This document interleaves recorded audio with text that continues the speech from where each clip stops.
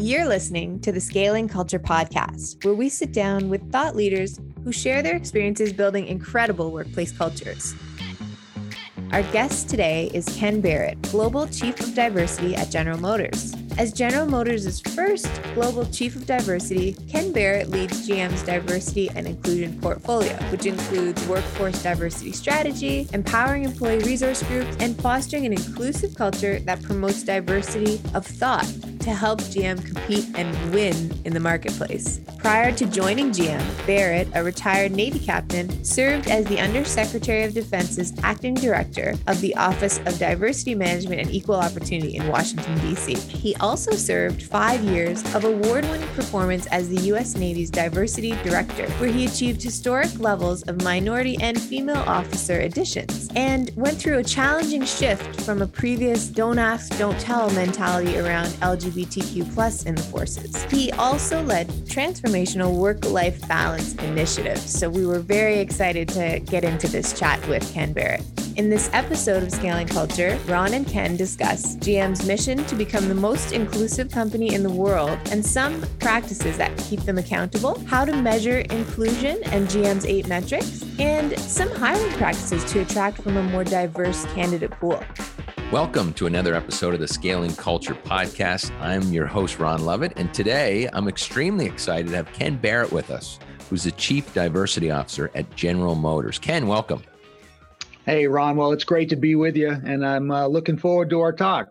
Yeah, me too. You know, when we had our kind of pre-podcast check-in, I was really excited about this topic. It's a hot topic, and I was blown away on just, we didn't dive deep into the subject matter, but I was already blown away with some of the initiatives and strategies around diversity inclusion that GM was heading into. So I'm really excited to get into this conversation. So just first, give me a little bit of we've read the intro of who you are, but a little more of your background, Ken. Take us through your journey. Yeah, well, obviously I've been here at General Motors now for 9 years. And even though I was the first Chief Diversity Officer at General Motors, it doesn't mean that General Motors hasn't been a company that's really thought about diversity and inclusion for decades. Okay, so, but prior to coming to GM, I spent 28 years in the Navy, the U.S. Navy, and I transitioned out in 2012, and I actually did diversity roles for the Navy. So I was kind of the Chief Diversity Officer for the Navy, and then my last couple of years on active duty, I was the acting director of diversity for the Department of Defense. So different types of roles, obviously, but certainly in the diversity space. And, probably one of the big things I was involved in when I was at both the Navy and also at the Department of Defense was the repeal of don't ask, don't tell, and being able to have our, LGBT service men and women be able to openly serve in the military. So obviously a different type of focus, but again, it is being able to ensure that you're really reflective for the Navy and for the Department of Defense, reflective of the citizens they served.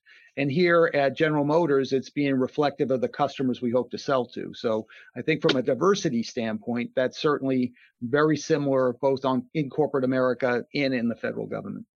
Well, it's interesting because that type of role is not the, hey, why don't you try? It doesn't feel like it's a, hey, why don't you try this out? I feel like something had to speak to you. Why was that role important to you, even as you went back in time, the first time you entered into this, doing your first role in diversity inclusion? What was was it an aha moment, Ken, of, wow, I need to make a difference? Or what spoke to you to get you to lean into a role like that? Yeah, no, that's a great question, Ron. And I would tell you that I would love to say, although I've been very passionate about this topic for many years, it's not like something that, it's a career path that you would normally have in the military, right? So because I was a ship driver, so I was a surface warfare officer. So, really the first 20 years of my career, I was on 7 different ships, deployed all over the world, that type of stuff. And then kind of about the 20-year point, I kind of shifted more to an HR type of role. I kind of ran recruiting in the Southwest. So I was involved very kind of in talent acquisition. So there was a big piece and a big emphasis on being able to attract more women and more minorities into the military at the time. So I was involved from that aspect. And then from there, when I came to the Navy staff, I was still kind of in the HR type of role. where I got asked at that time to say, hey, I was really good in diversity recruiting. So they kind of asked me to say, hey, we want to, transform kind of a minority affairs office, if you will, in the military into a diversity directorate. And so since I did well in diversity recruiting, I said, hey, okay, let's go for this. So, and I don't know if that makes sense, but that's kind of how I got into it. No, it does. But but even before getting to GM, I want to stay on this topic for a second. You said I was really good at diversity recruiting. What strategies did you implement? Because I to be honest, I find it challenging. I don't know if we're getting it right in my company today. Our strategy is just to put ads in more places, but we don't necessarily have we're trying to figure it out. What made that so successful for you? Why were you so good? What were some of the strategies? For us, it was, I think it was more opening the aperture and being able to find that diverse talent, if you will. So what does that mean, opening the aperture? Yeah, I think that we tend to, and I love recruiters. Okay. I spent 3 years in military recruiting. They call you either a hero or a zero, and they fire you pretty quickly, right? You kind of have a number over your head every single month. So a very, I would say, high pressure job to be able Right. to fill those numbers and those needs. So, and this is not a bash at recruiters because I love recruiters, but they're going to take the path of least resistance. So they'll tend Get to your fish. numbers. Yes, exactly. So you tend to fish in the same ponds and you go to the same places to find that qualified talent because you got to fill recs, right? So when I say open the aperture, it's like being able to really understand what you have in the marketplace and be able to do the types of things needed to be able to find that diverse candidate slate, if you will, right? So I think that the reason why we were successful, and a lot of this was on the enlisted side of recruiting, you tend to reflect the nation because you have, recruiting stations all over the place, and you're kind of targeting like the high school graduate market, if you will. Yeah. So you're kind of going to high schools, and it's going to be diverse. When you're looking for officer candidates, which tended to be really a focus to be able to make sure you had a diverse slate of candidates for officer programs, that's kind of where I said, hey, you'd go find them, you'd go to the same top 10 schools and you'd go get the types of candidates that you were looking for, and you'd get them. And not that they weren't qualified, they were highly qualified, but were they the most diverse pool, right? So being able to say, okay, let's open this aperture, let's go find those diverse candidates, and being able to make sure that you were, looking at it and keeping it in the forefront so you could actually get that diverse talent slate. So I think being very intentional about your efforts, being able to understand where you're looking for talent, opening the aperture so you're expanding the pool that you're actually looking at. That's, for me anyway, that's how I was successful. Look, that makes sense, but is there one story you're like, wow, we did this one thing and it really gave us a much more diverse pool? This is a strategy we implemented. Can you think back? Is there a single story or one-off that says, wow, yeah, we used to do it like this. We opened the aperture. We did it like that. And yeah, there was a lot of different candidates. Yeah, sure, Ron. So, I mean, I guess a good example would be when you're looking for candidates for ROTC programs. So that's kind of Reserve Officer Training Corps. So those are folks that are going to go on to college, and you're looking to be able, it's just like you have the military academy, so the Naval Academy in my particular case, and then also ROTC programs at different universities. We'd have a certain number of, we need to get applicants in for the ROTC programs. And that was one of the targets that you had as a recruiting district. Now, kind of back to what I said of fishing in the same pond, okay, I could go, and one of the big markets I had in my region was San Diego market, right? And I don't know if people on the phone know San Diego, but I'm going to just give you an idea here that I could go to 10 schools, and there were 600 high schools in the region I had. Okay. But I could go to 10, like say Coronado, if you guys know that area. Coronado's a pretty high end area. Torrey Pines High School. Okay. Cathedral Catholic, Our Lady of Peace Academy, very, some Catholic schools, some things like, some high end schools. And I could go there and probably get 15, 20 applicants from each of those schools and very easily meet my targets. Right. Now, if I went in National City, which is in the heart of San Diego, I could go to that school and I might not find 15 or 20, but I might find 2 or 3. And so going back to Coronado and Torrey Pines, there might be great, highly qualified candidates, but is it the most diverse pool? I could go to National City High School, or Sweetwater, I think is what they called it. And that's 97% diverse in that school, right? Diversity in that school. And I might get 4 or 5 applicants out of that school, and they're going to be diverse candidates. So that's kind of an example of going to being intentional about where you're going to be able to find those candidates. But it's funny, and one last push here, because I think about this from my perspective, and I think diversity is critically important. But I find, like, if we were going to hire for an accountant tomorrow, right? Mm-hmm. What you're talking about, that seems to be very simple to me. You're going to go to that neighborhood, that school has that type of diversity. But if you go online now, like, I feel like it doesn't seem as black and white to me as far as the strategy. I'm also struggling with, okay, well, how am I going to find diversity here? How am I going to get to this? Because we're posting these things online, Yeah. Any thoughts on that? Instead of just going to an advocacy group for Native Canadians and say, hey, we have this role, can you put it to your network? Like, what are the strategies?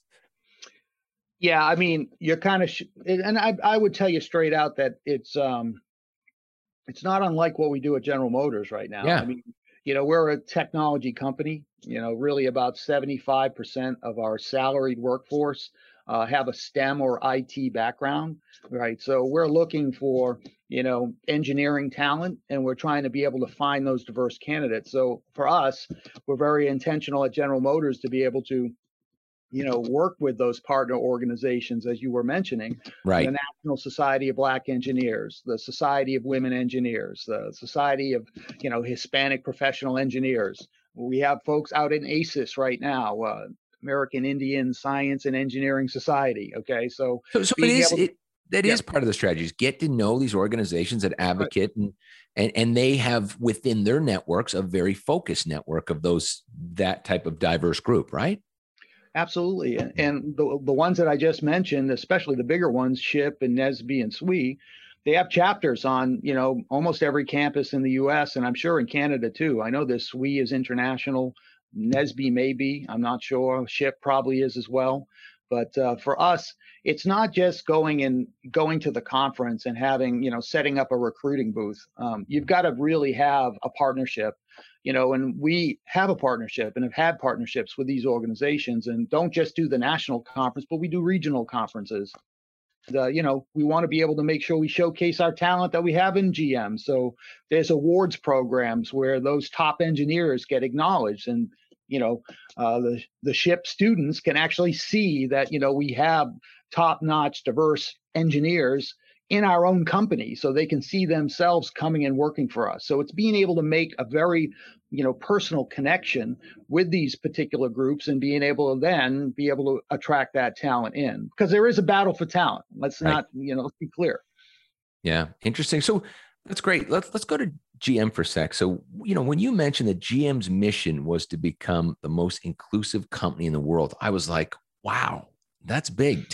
Why did GM lean into that? And tell us more about that's huge. Yeah, well, as you know, there's been a lot going on here in the United States, kind of post George Floyd. I think it's kind of raised everybody's level of consciousness on the topic. And it was it's not Ken Barrett here. This is our chair and CEO, Mary Barra, who said, hey, we want to be the most inclusive company in the world. Good for you. She said it's not. And she doesn't want it to be a competition, because she says we all should want to be the most inclusive company in the world. So not a competition here, but we're going to strive to be able to do that and be very intentional about how we actually approach this. And, it's not just about bringing in more diverse talent. That's one piece of it, but it's like, we see you, we hear you, and we will speak up. Right. And so in being, very proactive on how we address it, both internally, but also thinking about it externally as well.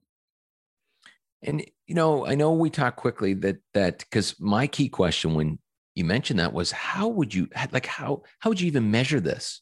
And I think you guys have a few metrics. There's 8 key metrics. Am I right? Well, there are 8 key questions, but we have lots of Okay. metrics on the diversity side, right? You think about it. I mean, you can look at what your overall population is. You can look at your executive population. You can look at what your attrition's doing, how your hiring is doing. You can look at what your promotions look like. You can look at high potential talent and what is the mix there by race, ethnicity, and gender. So there's a lot of metrics and measures that you have from a diversity standpoint. We get other types of things where I'm getting these scorecards with respect to numbers, if you will, diversity numbers by race, ethnicity, and gender. But you brought up the key point. How do you measure inclusion? If we say we're going to be the most inclusive company in the world, how do I get to a point where I can say, hey, we are? Because look, this is what we are as a company. And so, we really started to think about this to say, okay, we used to do, or we still do, and many companies do, engagement surveys, employee engagement surveys. And so you're always going to get an engagement score where you're going to be able to say what your engagement level is inside your company. And there's always a couple of questions that could be tied to inclusion, but we wanted to go a little bit deeper there. And so we kind of looked at 4 quadrants: valued and belonging, safe and open, empowered and growing, and respect and equity. And based on that, we wanted to be able to then come up with questions that we would ask in our engagement survey that would go ahead, and then we could measure where we actually were as a company with respect to inclusion, if that makes sense. Yeah. So let's go into those buckets. Let's start. And I want to move through those. I think that's interesting. Where do you want to start? Well, I think that I would say we found that there were particular types of questions that really got at the heart of inclusion. Yep. Certainly valued and belonging. I feel like I'm valued at General Motors, right? It's kind of a key question that really helps us get to that. We had other questions too where we said, hey, yes. Don't mean to interrupt, but the word valued, did you have to explain what that means? Because I feel like that's broad already. It's like the word innovation, teamwork. And so when you say valued, did you have to give an explanation of what does valued or how you're describing valued means or not? It was straightforward. We think it was straightforward, but I think you bring up a very good point, is because at the end of the day, it's a very personal thing, right? Right. So one person in the same work group, one may feel valued and have a sense of belonging, and one may not, right? So it's the same thing with inclusion, right? We say to ourselves that it's not static, it's dynamic, right? It's in what happens inside. So how a person personally feels today in their job, and it could evolve. That's kind of in between, so in between work groups, being able to ensure that you have a great sense of how that particular work team, or it could be a function, operates. And that could be a driver of inclusion, or it could be totally external. It could be factors happening outside your own organization that's coming into your company that impacts a person's feel with respect to inclusion. Does that make sense, Ron? Yeah, no, it does. Yeah, no, I get it. And what's another, keep going through, you talked about 4. I want to tap in a few of the other ones. Yeah. So safe and open, again, you're free to be able to kind of ensure that you're able to ask questions openly, that you're going to be heard. It's a safe opportunity to be able to bring ideas forward. You're not feeling like you're squashed out. You don't have the ability to be able to, bring your ideas to the forefront. Empowered and growing, right? So, a lot of that is like career opportunities. I have an opportunity to be able to move up in the organization. And then respect and equity. You feel respected, and then the other part is that it's equitable outcomes of how things are happening inside the company, that, equality. Yes, absolutely. So I think that those are the 4 key quadrants that we actually built the 8 questions on that went into the engagement survey, and now gives us the ability to be able to measure that. We had done a larger group of questions that were 16 questions initially to baseline us, but then we've kind of honed it in based on that original baseline to 8 questions that we're going to use going forward. And we'll use those questions on Pulse surveys, which we've already done this year, to be able to kind of see, are we moving? Are we making more progress with respect to inclusion? Okay, so I think, and we also have built into at General Motors as a key strategic, indicator for us. So not only is engagement measured, but also in inclusivity index or inclusion. And what do you do if the survey, because this is ongoing, this doesn't end, right? This mission is going to continue.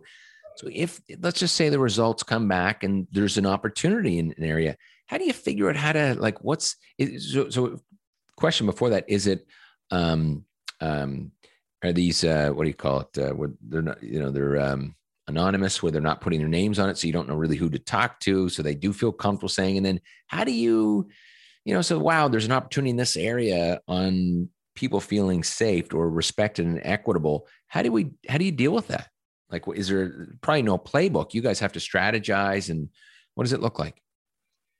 Yeah, so I mean, you're going to have the survey that's going to come out once a year, okay? But you're going to also have other touch points where we do pulses, right? So pulse surveys as well. So, and I will tell you, it's not anonymous, it's confidential, okay? But not anonymous. So for us, we're able to take that information, and then instead of asking a whole series of questions on demographics, race, ethnicity, gender, those types of things, to break it out in an anonymous type of survey, we have it to where on the back end, I'm able to kind of tie it to a individual ID number, if you will. And then I'm able to then say, okay, based on the information we're getting with respect to inclusion, I can break it out by race, ethnicity, and gender, and by level in the organization. So I'm able to see many different kind of data sets that tells me that, hey, overall, we may look like this. However, if I drill down, maybe it's, Black women feel a particular way, or scoring particularly low on a particular question or in a quadrant. And so then I can do, we can do focus groups with those particular individuals, be able to try to get at the heart of the issue, to then be able to say, okay, well, what do we then have to address?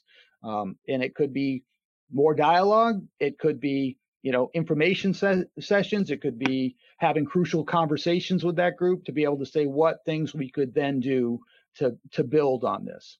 And what's some of the things, as you've been going through this process, Ken, that you've learned? The biggest, like, wow, I didn't know that. This is new to me. That's interesting. I've learned this through this information, that there is this gap or this opportunity. Anything big that you just would not have thought walking into this?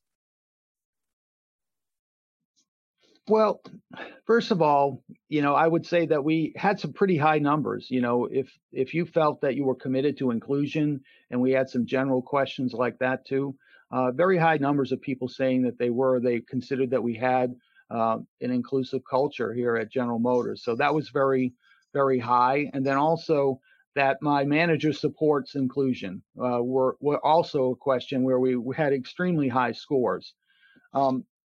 The thing that I really kind of keyed on, though, was the valued and belonging piece. And as I broke it up into individual, constituencies, my aha moment was that, it wasn't universal across the board. Certain groups felt that they didn't feel valued. And we wanted to be able to understand what the dynamics were behind that. And I think a lot of it then kind of drove into how we want to continue to engage with respect to, we hear you, we see you, and we'll speak up.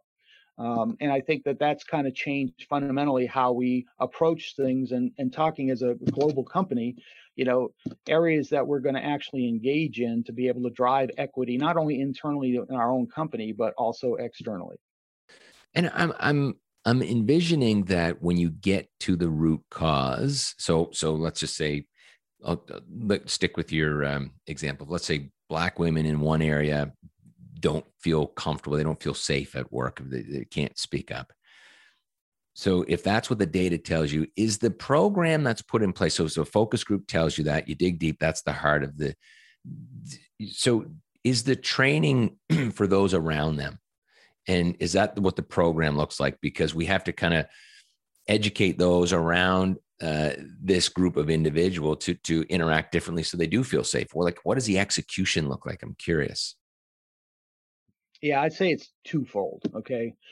First of all, you've got to be doing something overall in your company as well. It can't just be, hey, we're just going to target one particular thing, because there'll always be an area that you're going to need to dig into and have more direct engagement on. I think for us, and I didn't think we brought this up, and I might not even talked with this when we talked before, Ron, but we added a behavior in our behaviors that we have in our company. And, some of our behaviors include, winning with integrity, be bold, innovate now, but we added be inclusive as a behavior. And we have a program where we actually reward people. There's a Achievers program, which is, I think, a lot of companies use, where you can give recognition to people for living the behaviors of the company. Mm-hmm. And so for us is when you acknowledge somebody for being bold or one team or speaking up, you can also recognize folks for being inclusive. And so I think for us is from an overall company standpoint, building in a behavior that's just how we behave. This is, what it means to be at GM.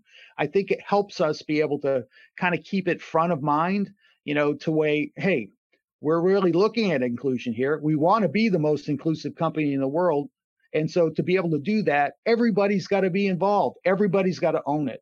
And so it's leaders, and it's leaders for a particular constituency that probably needs to get a little bit more approaches to be able to ensure that a particular group who may not feel like they're valued or don't feel included, that they have the opportunity to make sure that they're doing more intentional things to kind of drive things forward. We've also built out what we call like DEI ambassadors, and they're in all our functions. And so there's like inclusion committees, DEI ambassadors, all those folks that are kind of looking at, what we company to try to drive inclusion forward. And another thing, Ron, that I think that has really kind of helped us as we've gone on this journey, because it is a journey, and it's not something that's kind of, it's not overnight, it's over time. But we also, we typically started our meetings with a safety message, right? Because safety is kind of critically important, and it's important to many companies, especially us as a manufacturing company.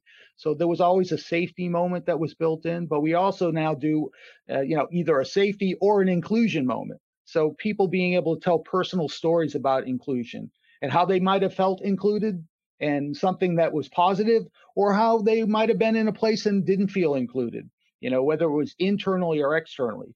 So I think what it does is it helps build the knowledge level of everybody in the company to be very intentional about looking for inclusion and looking for behaviors that aren't inclusive, and to be able to change those where they happen. Because as you brought up, I couldn't possibly look at every single possible engagement and be able to say, this is being inclusive and this is not being inclusive. It's got to be everybody engaged in the effort, or you're not going to ever get there, if that makes sense. There must be so much learning along the way. Like, wow, I wouldn't have thought that would have made you not feel included, but thanks for sharing. Now I get it. I'm going to change my perspective. Like, what a cool, just continuously having these stories and moments where people are sharing must be great. And I made some notes here, but it sounds like, I just want to be clear that GM upgraded or changed their values to add inclusivity as a behavior, right? That's right. We added a behavior. So so I love that, because I think in that, go ahead. Well, I was just going to say, I always think that when you do things like that, and maybe this is my term, but you hack the system. And what I mean by that is in cases, it's very difficult for those of being, to add that behavior, and someone who didn't align with that's been a GM employee for 15 years, that becomes difficult. Lots of training, lots of, education, but a little easier for those coming into the organization. Because I assume then you screen for inclusivity. Tell me how you've been inclusive in the past, or you must be able to bring that in and hack the system a little bit where there's alignment on the way in, or am I wrong? Yeah, I think, it's important to be able to understand, and I've had some great leaders that have taught me this, what exists out there, manifests itself in here, right? So whatever's out there, and there's so many different perspectives that are happening that people have, okay? And so you're going to have that inside your own workforce. You've got to be able to build respect and equity as you're going forward, which is one of the elements of inclusion, right? So, you got to be able to treat people with respect. And yeah, certainly from a standpoint, and I know where your question's at, and I know I'm not really answering the question that you asked me, but I think that it is important to be able to understand that in the whole recruiting process, being able to showcase what our behaviors are and what we expect from you. And if we're upfront about that, Right. I think that people will gravitate towards your organization because that's something they seek as well. Because I mean, who doesn't want to be respected? Who doesn't want to feel valued in their organization or empowered, right? All those things are critically important. So it's not just being able to weed out those folks that aren't there, because I think everybody's got it in them. You know, maybe there's a few that don't, but I mean, at the end of the day, we'll get rid of those folks. You know, they can go find happiness elsewhere. That's what I'm saying. I guess I'm saying, Ken, if you had two equal candidates, race aside and gender aside, and one was very just seen from their background was inclusive and that was important to them, and one that wasn't, I assume you, as to align with your mission, your values, you go with the person who just really leans into that versus having to train the other person. Or does that make sense? Right. I think it makes total sense. Right. I'm not sure that we're as evolved to be able to find all that. Right. We do look at it by competencies and what Right. people bring to the table. Inclusive leadership is certainly something that we want to be able, we value. So, I mean, yeah, from a competency standpoint, as we look for candidates that we think would be good fits, you know, I think that there's a lot of talent out there, but yeah, definitely we look at the competencies, what people bring to the table. And I think you're right. If it was all things being equal, the person who's, you know, got that in their DNA is probably a better fit. Yeah. Right? Yeah, that makes sense. But I have a couple of topics, but before that, I was curious on, you know, are you seeing, like, I feel like from my perspective, I'm seeing this like, okay, there was a total lack of inclusivity and diversity in the workplace. And now I'm kind of in some cases seeing like there's people are being champions, but aggressive champions. And it's kind of coming the other way where those champions are really lacking diversity. They're not being inclusive with the way the message is being delivered. Have you seen that at all? Or like, what are some of the bumps along the way been? Yeah, I mean, I think it's important, you know, to think about that. We might have added a behavior, be inclusive. We may have made statements that we want to be the most inclusive company in the world. Doesn't mean that we've never been inclusive, right? It's not like we're starting from zero. So I think it's being able to understand how we can be even better still, right? So kind of great today, better tomorrow. Yeah. Being able to build on the positives we have. And obviously, we've been a company that's been around for over 100 years. And there's got to have been, you know, even look at, you know, our chair and CEO, Mary Barra. I mean, we didn't hire, she's the first woman CEO in the automotive industry, right? And it's not like we hired her from the outside. She started as a co-op student and matriculated all the way up to be the chair and CEO. Okay, so obviously people cared about diversity and they cared about inclusion for decades to be able to ensure that we have diverse folks at the top of our organization. Our executive vice president for global manufacturing, African-American male. Okay. And again, he started as a co-op student as well, and now has made it all the way to the top. So people have cared about this for a long period of time. But I think it's important that as we continue to evolve as a workforce, and I tell you, this has been,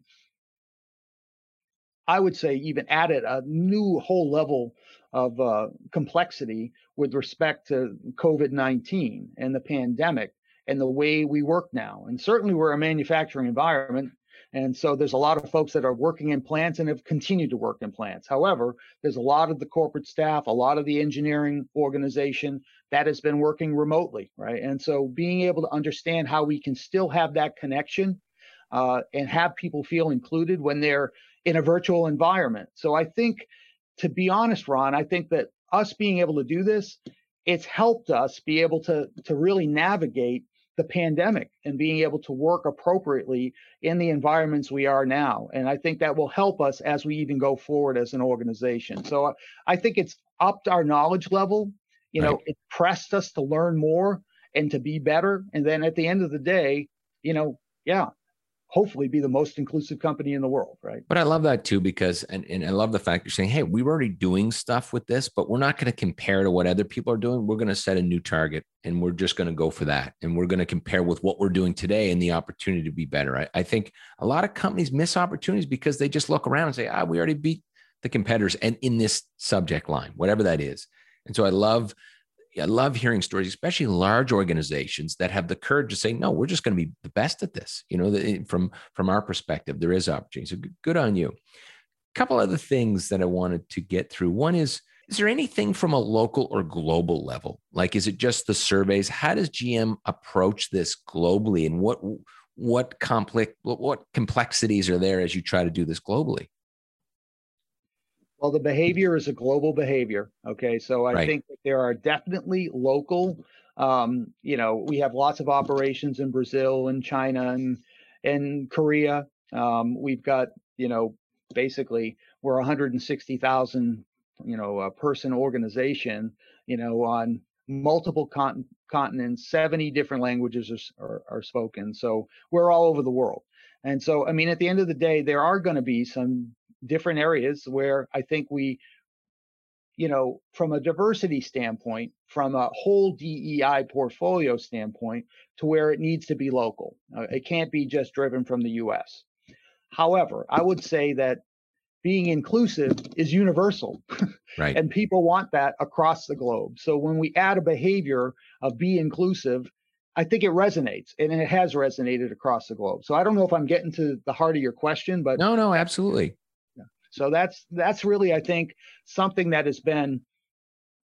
there's a thirst for this, and it's been a thirst not just here in the U.S. but everywhere, in every place that we live and work.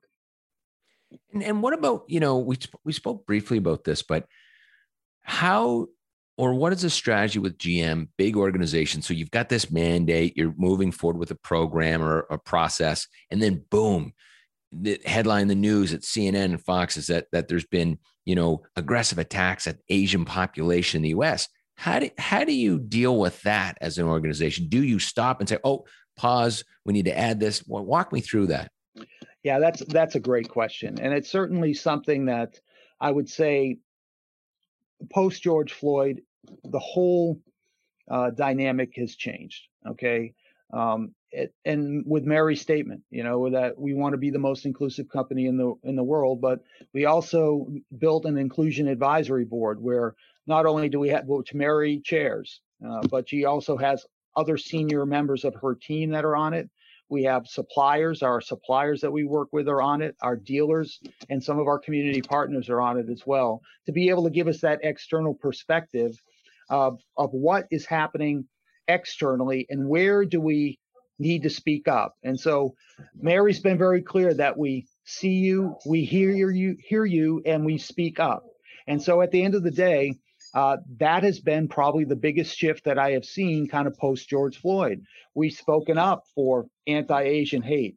We've spoken up at the verdict of the Chauvin trial. Right. So Ken, you mean not just internally, you're speaking outwardly and saying, hey, we as an organization are going to speak up about that. And that's interesting. I think about that sometimes when I see things like this, and maybe as a smaller business, maybe we think we don't have a voice, but I think you're right. We should all be doing a better job of speaking outwardly about these things.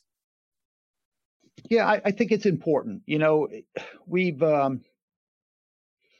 and Mary's been very clear about where she comes down on this, and that we can't just continue to see what's happening and say, oh boy, that's bad, but what can we do to try to really impact change? Right. And I think that's equity, and that's equity and from external side of how we can actually impact things going forward. And I think that's critically important to us as a company. That's great. Ken, we've discussed all kinds of great topics. The topic alone is a very important topic, and I just want to thank you. I've learned so much today as we've dived much deeper into these topics. And before we let you go, is there something that we didn't get to talk about that's top of mind for you that you think is maybe helpful to the listeners today? No, I think it's to the last points we were talking about, Ron, about being able to speak up and as a company being able to do that. It's been great for us to be able to then have our employees see that, especially you brought up anti-Asian hate. For us to come out and vocally say something about it, put our words into actions as well. We put $1 million out there to be able to help fund initiatives to be able to stop anti-Asian hate. We've worked with our OnStar team to be able to have a safety net, if you will, for folks that feel like they're in trouble. So the business is seeing it. But there's also challenges with that as you're speaking up.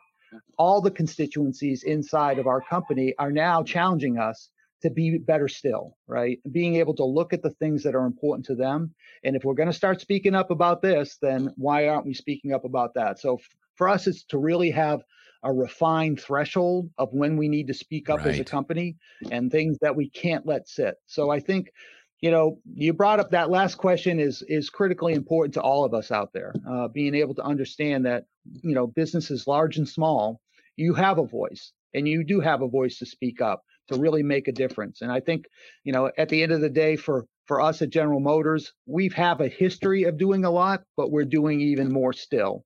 And being able to make sure that we're in the conversation to make positive impact and make a difference. Well, thanks, Ken. And I look forward to watching GM and on this mission to become the most inclusive company in the world. I think we can all learn from this, and it sounds like you guys are learning as you move forward. And so thanks for sharing. Thanks for coming on, and thanks for being part of the show. Well, Ron, hey, it's been great. Thanks for having me on, and look forward to hearing all your podcasts, by the way. So anyway, thanks for having me. For more information about Ken Barrett, please connect with him on LinkedIn. For more information about the Scaling Culture podcast or the Scaling Culture Masterclass, go to scalingculture.org. And if you're enjoying the Scaling Culture podcast, please subscribe and share. We'll be back next week with another incredible guest.